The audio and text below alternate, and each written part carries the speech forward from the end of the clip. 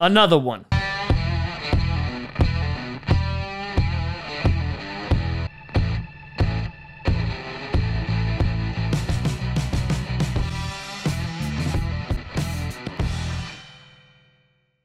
Grassy Posse Packer Nation. Welcome to an episode of Pancast, the podcast where you don't be a Packers fan, but it sure does help. I'm your host, Tom. We're going O-line Grassy, and yep, we had back-to-back picks in the 6th round, and with that, the Green Bay Packers, with the 208th pick in the 2020 NFL Draft, have gone Jake Hansen. What a band. The center from Oregon.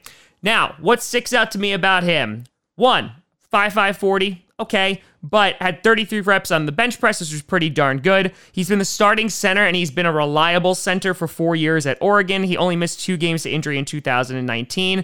He's apparently had snapping issues in 2018 and 2019, which is troublesome.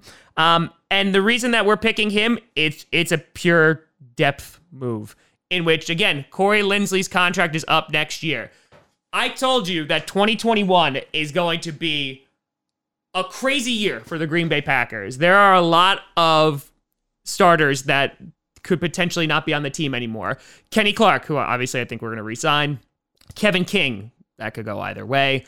Then you have David Bakhtiari, Corey Linsley, Aaron Jones, Jamal Williams, and you look and see what the Packers are doing.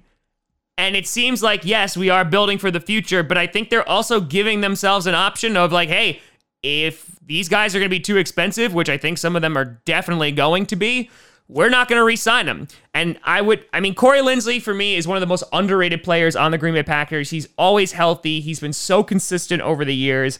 And, you might wind up having Lucas Patrick or Jake Hansen be your starting center starting next year. Because, that's a lot of heavy contracts that we're looking at. Obviously, Kenny Clark is going to be massive. Hopefully we get that done before this season, but integral pieces on that offense next year, and I feel like Goody's just going to be like, okay, well, let's just make sure we have an out just in case.